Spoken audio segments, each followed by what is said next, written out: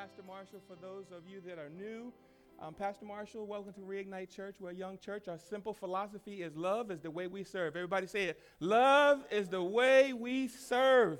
Yes, we're going to love on you in all kinds of ways. From the moment you get in, we want you to know that God loves you best, though.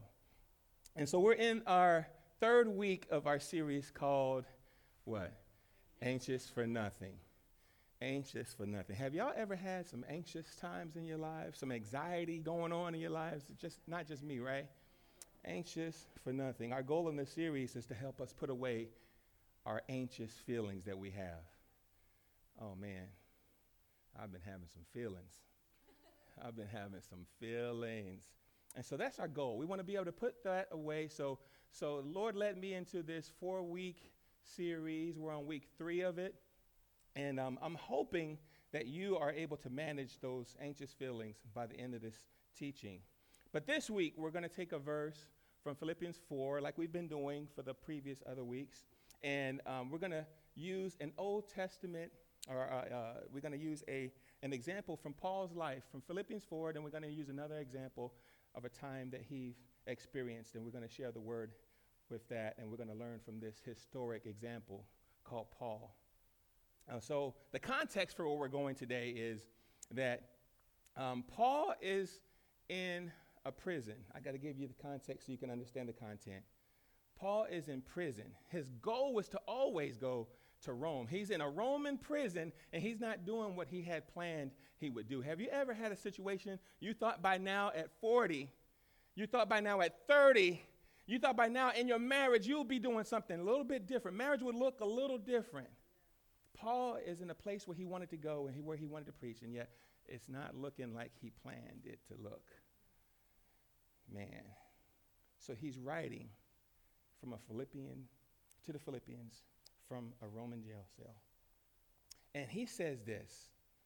He does the unusual. Paul says and writes the unthinkable. He says in verse 4, Philippians 4, rejoice in the Lord always. And again I say, rejoice. Paul says, rejoice always. And again, I say, rejoice. So, with God's help, I want to speak to you. I can preach better now. My wife just showed up. I want to preach for you from the subject, the perspective of praise. The perspective of praise.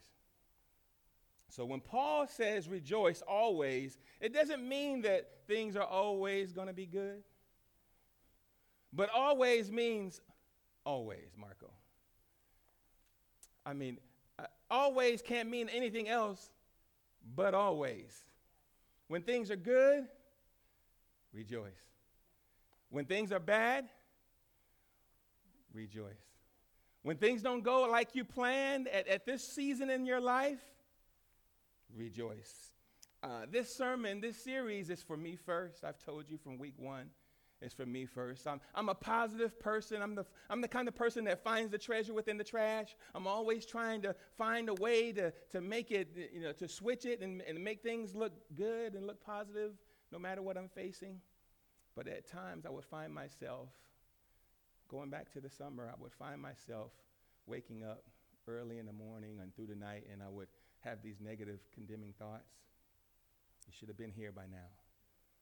It should have looked like this by now. You should be healthier by now. I don't know if you're like me, and it made me anxious. And so I started searching for things and ways to find in Scripture to help me with my anxious feelings, and the Lord led me to this series. I don't know if you're feeling anxious this morning. I don't know if you had an anxious week. But I have a feeling I'm looking at some anxious people this morning. And I want you to know that when you're disappointed, rejoice. Let me help you with that. We don't always know how to be in a joyful mood, but let me help you with. This is what Paul meant. If I can help you with this morning, Paul. Let's say he said it this way: always find a way to rejoice. Rejoice always in the Lord. Maybe we should just always find a way to rejoice. So let me help you with that again. So when disappointed, find a way to rejoice. When things don't go right, find a way to rejoice. When cancer shows up, find a way to rejoice. When your parents disagree, find a way to rejoice. When they ran out and you feel like running after, y'all don't want to talk to me this morning, find a way to rejoice. When the student loans don't come through, find a way to rejoice. See, Paul says, rejoice always in the Lord. And we don't really understand the contextualized version of that. But when we say find a way to rejoice, then it sits in our lap a little bit better. From Paul's position in Rome, from the prison, how? Because I'm always asking the text. I'm always questioning the text. Lord, how could he find a way to rejoice? And the Lord helped me with that this week. He said, Marshall, it's a matter of perspective. Whew. It's a matter of perspective. What does perspective mean, Pastor? I'm glad you asked. Perspective means how you see something. How do you see something? Yes. How you see something is a matter of perspective. I'll prove it to you. I have something on the screen I want you to see. And I want you to look at the image on the screen and tell me what you see. Tell me what you see. Tell me what you see. Two faces. Yes, yes, yes. Yes. Two people. Y'all don't see the candlestick? Yes. Some see the candlestick. One kid said it's a wine glass. Who's your daddy? You see the candlestick? You see the faces?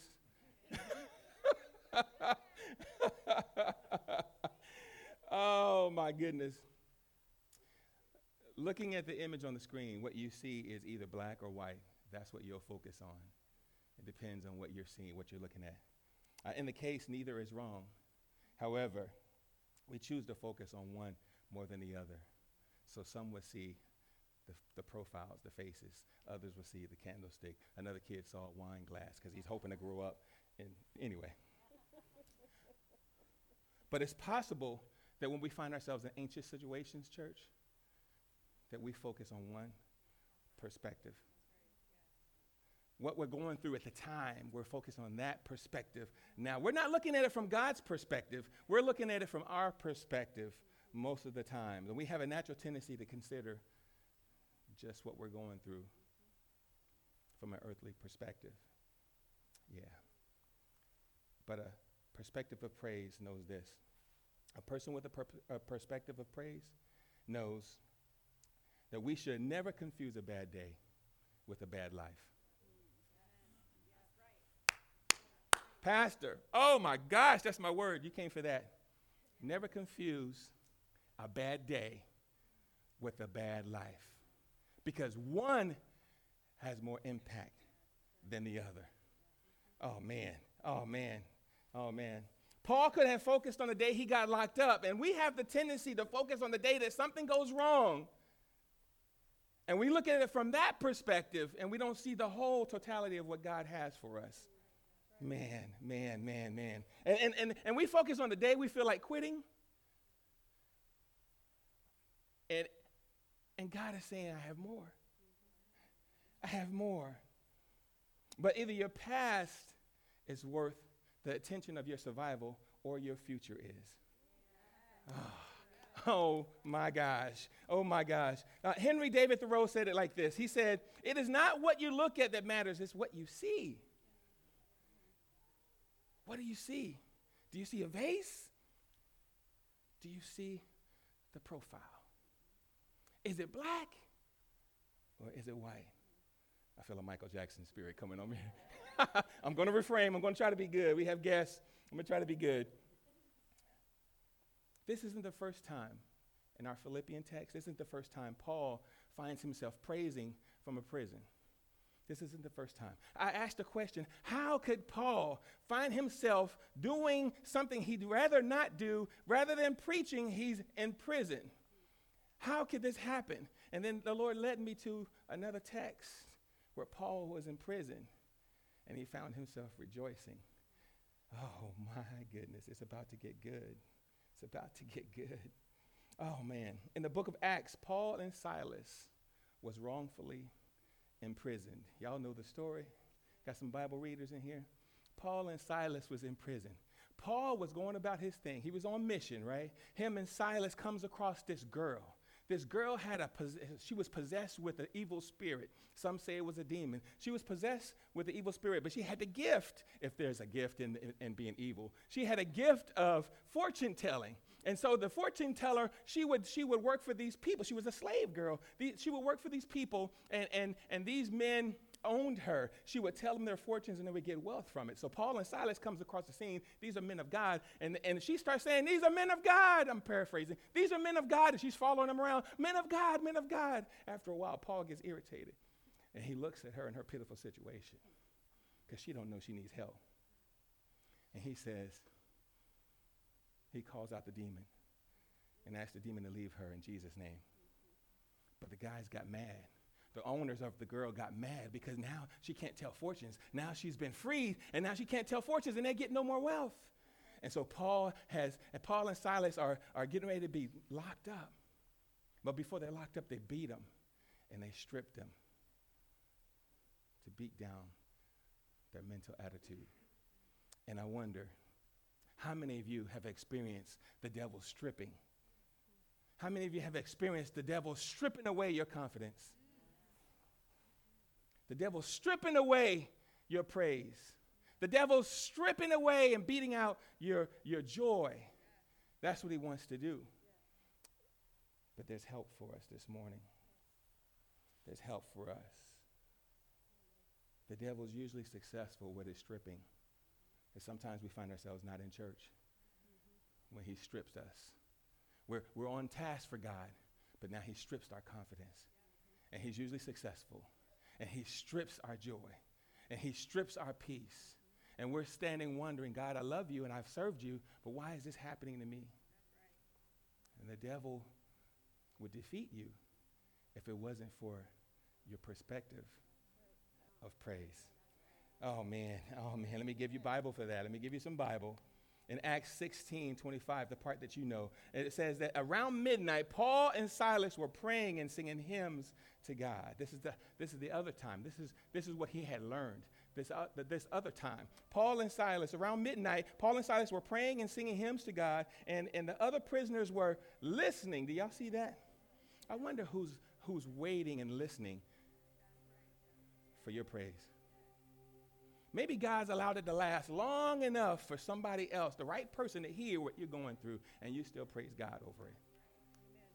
Man, someone needs to hear your praise. Say, someone needs to hear your praise. But imagine this. You know, I always try to give you guys an example. I try to be a little simple, but cutting edge sometimes. So imagine this. Imagine this, Martine. Imagine the text says it's around midnight. Imagine the lights going out. And it's dark. The text says around midnight. And imagine Paul in this dark, dirty, inner prison is having some thoughts like we do. And I imagine Paul in this dark, late evening says to Silas, Silas, are you up? And Silas says, yes. Yeah, Paul, I'm up. And Paul says, me too. And then Paul waits probably and pauses for a minute. This is my spiritual imagination at work here. And then Paul probably just waits for a little minute. It's dark, it's dirty, they're cold, but his friend is up. And imagine Paul just starts praying, God, I didn't plan to be here, but this is where I am. Lord, I love you, even though I felt like you left me. And Paul is praying, and then his praise turns to singing, and then his praise turns to singing, and then his praise turns to singing, His prayer turns to singing, and Paul starts singing, and I imagine, I don't know the hymn that they sang back in those days, but I imagine Paul doesn't feel like praying. He doesn't feel like singing, but I imagine at this place he felt no other option but to do what he knew to do, and Paul goes to singing. He is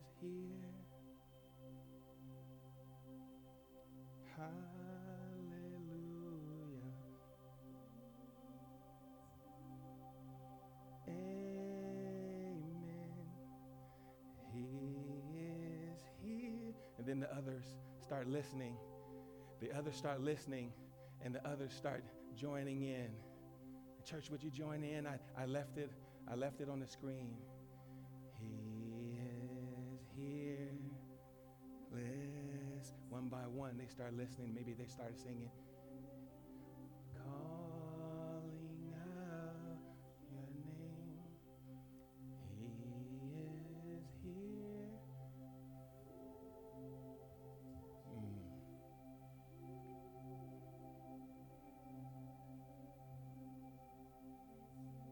Okay, church, I want everybody to participate. We're going to sing this again because someone's going through a midnight season and you're feeling anxious. And I don't know what you're going through, but you got to have a prayer in your heart, and you got to have a song in you. You got to pull out. Sometimes it's not the fancy contemporary stuff that you got to pull out. Sometimes it's just one of those old-fashioned hymns, one of those old-fashioned deep-down hymns that's going to get you through the season. And I want us all to sing. He is here. Hallelujah. He is here. Amen. The person on the left is looking. The person on the right is looking. Sing, church. I will bless his name again. This is how you come out of something. He is here. Listen closely. Hear him calling out your name. Yes.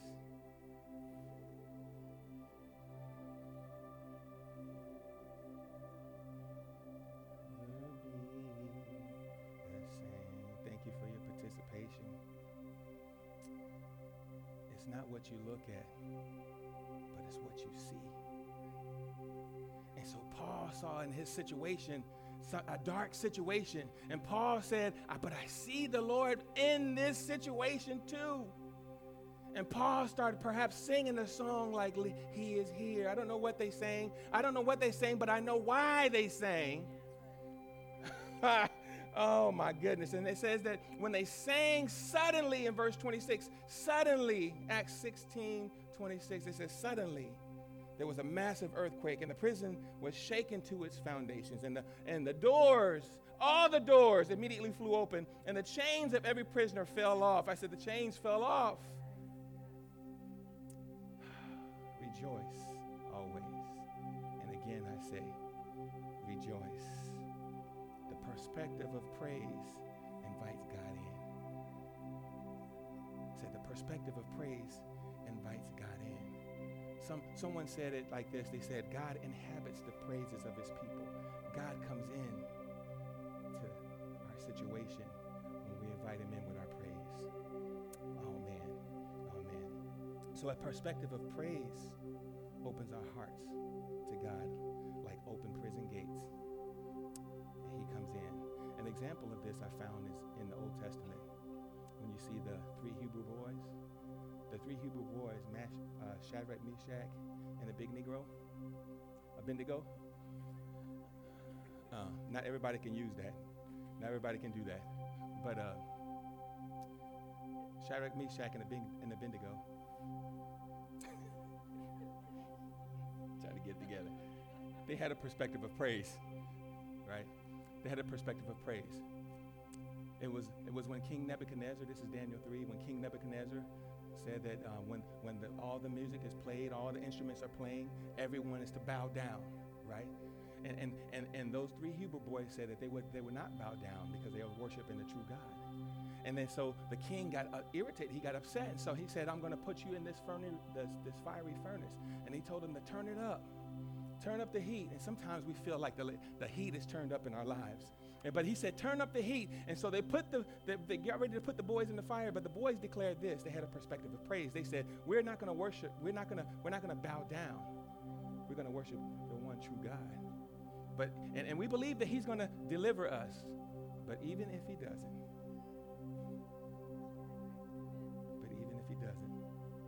we will not worship you, O King Nebuchadnezzar. Yeah. So we need a even if he doesn't perspective this morning. So back in the book of Acts, I found a mistake in the text. The mistake in the text was when the guards put Paul and Silas in the prison together. Yeah. That's the mistake. When the guards gathered them up and they said that, we don't like what you were doing and we don't believe in your God, we're going to take you and put you not only in prison, but in the inner prison, they brought the men together. And the enemy is upset every time that you go through something and you phone a friend and you look at the scripture and you get the God of heaven and the Holy Spirit to agree on anything. I still believe where 2 or 3 are gathered in his name, the enemy makes a mistake. It's cold outside, but he let you gather. He brought you in here together. Oh man.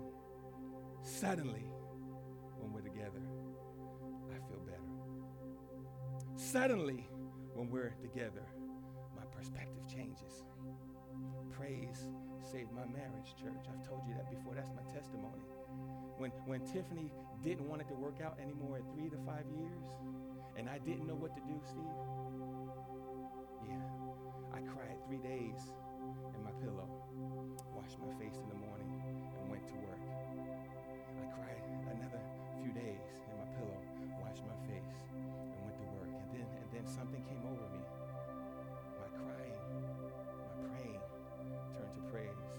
And I said in my heart, I didn't say to her, I said in my heart, Lord, if I don't get to keep her, I still keep you. And that's when it broke. When you have a praise like that, when you have a perspective of praise, and now what happened at 3 years, now we're celebrating 30 years in 2 weeks. Ow, girl, I love you. We need a perspective of praise that say, God, no matter what I'm going through, you're still my Lord. You're still worthy. I still love you. I'll still serve you. Before you go, I need to give you this. A perspective of praise means, God, I love you more than anything, and I'll serve you over everything. Yeah. That's important because God doesn't always deliver. Yeah. If you think God will always deliver, you'll be disappointed when you find yourself still in a situation that you thought you'd be over by now.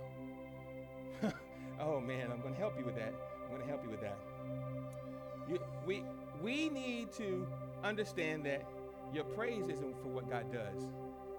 Your praise is for who God is. And the baby agrees with me, amen? I said again, your praise isn't for what God does. Your praise is for who God is. Yeah. And in Acts, God delivered Paul. The jail doors went open and all the prisoners remained. But in Philippians, our opening text, where we said rejoice, he didn't. God doesn't always deliver. But Paul learned that praise is the key that unlocks the miracle. Praise is the key. Praise him when my hands are tied, and praise him when they're not. Praise him when the kids are good, and praise him when I feel like letting them go.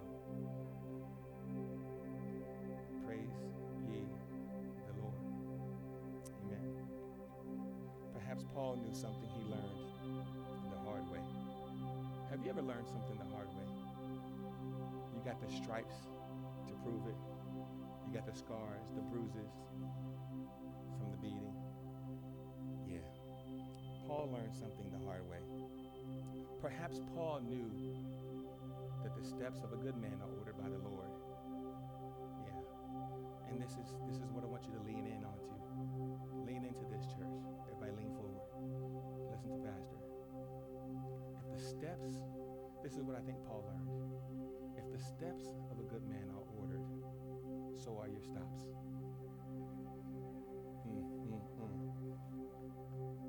Man, I wish I was sitting there when the pastor said that. If the steps of a good man are ordered, then so are your stops.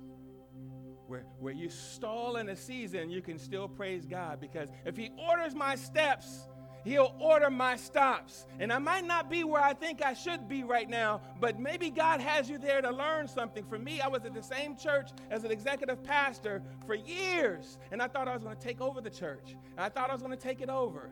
And God said, oh, no. I'm going to send you off into the hills, and I'm going to talk to you. I'm going to get your attention away from your wife, away from distractions and cell phones and everything. And I want you to start over again and start another church. And I thought, no, God. I'm comfortable. They built an office for me. I have a closet full of suits. God says, no, stop. And I praised him coming off the mountain 5 days alone by myself. If your steps are ordered by the Lord, so are your stops. We might not feel like rejoicing. We sometimes don't. But if you have a perspective of praise, you will find a way. Everybody say, I'll find a way. I'll find a way to rejoice. In anything. And serve him in everything. Yes. Here's what you have to remember before we go. You can survive anything, church. Yeah, you can survive anything. Because you exist to advance the gospel. Tell you this? Say, tell me, Pastor. All right. He woke up. Oh, man. Your pain usually gives way to your purpose. Your pain gives way usually to your purpose. I know this because God didn't waste Paul's imprisonment. He didn't waste it. In Acts 16, it concludes by Paul reaching the jailer. If you know the Bible, it says that the jailer heard and saw that when the earthquake happened and all the chains fell off and all the prisoners who were listening were touched, and none of them escaped. None of them escaped. And it got the jailer's attention. That miracle got the jailer's attention because God was present. Right? And the jailer asked the question, what must I do to be saved? And then the jailer's household got saved. And it said that even at that time, the jailer washed. It was around midnight when they started. But even at that hour, they started washing the wounds of Paul and Silas from the beatings. That's why I'm concerned when someone accepts Christ and you say you love God, and yet you're not willing to do anything for him. Maybe because you have the wrong perspective. But God didn't waste Paul's imprisonment. In Philippians, in Acts he delivered, in Philippians he doesn't. But Paul said, I'll rejoice always. And again, he reminds himself, and the Philippians he's writing to rejoice. And this is what I found. God used non-deliverance in Philippians. He used him to write Ephesians, Philippians, and Colossians from that season. So your pain always gives way to purpose, because God won't waste it if you have a perspective of praise. Would you stand with me?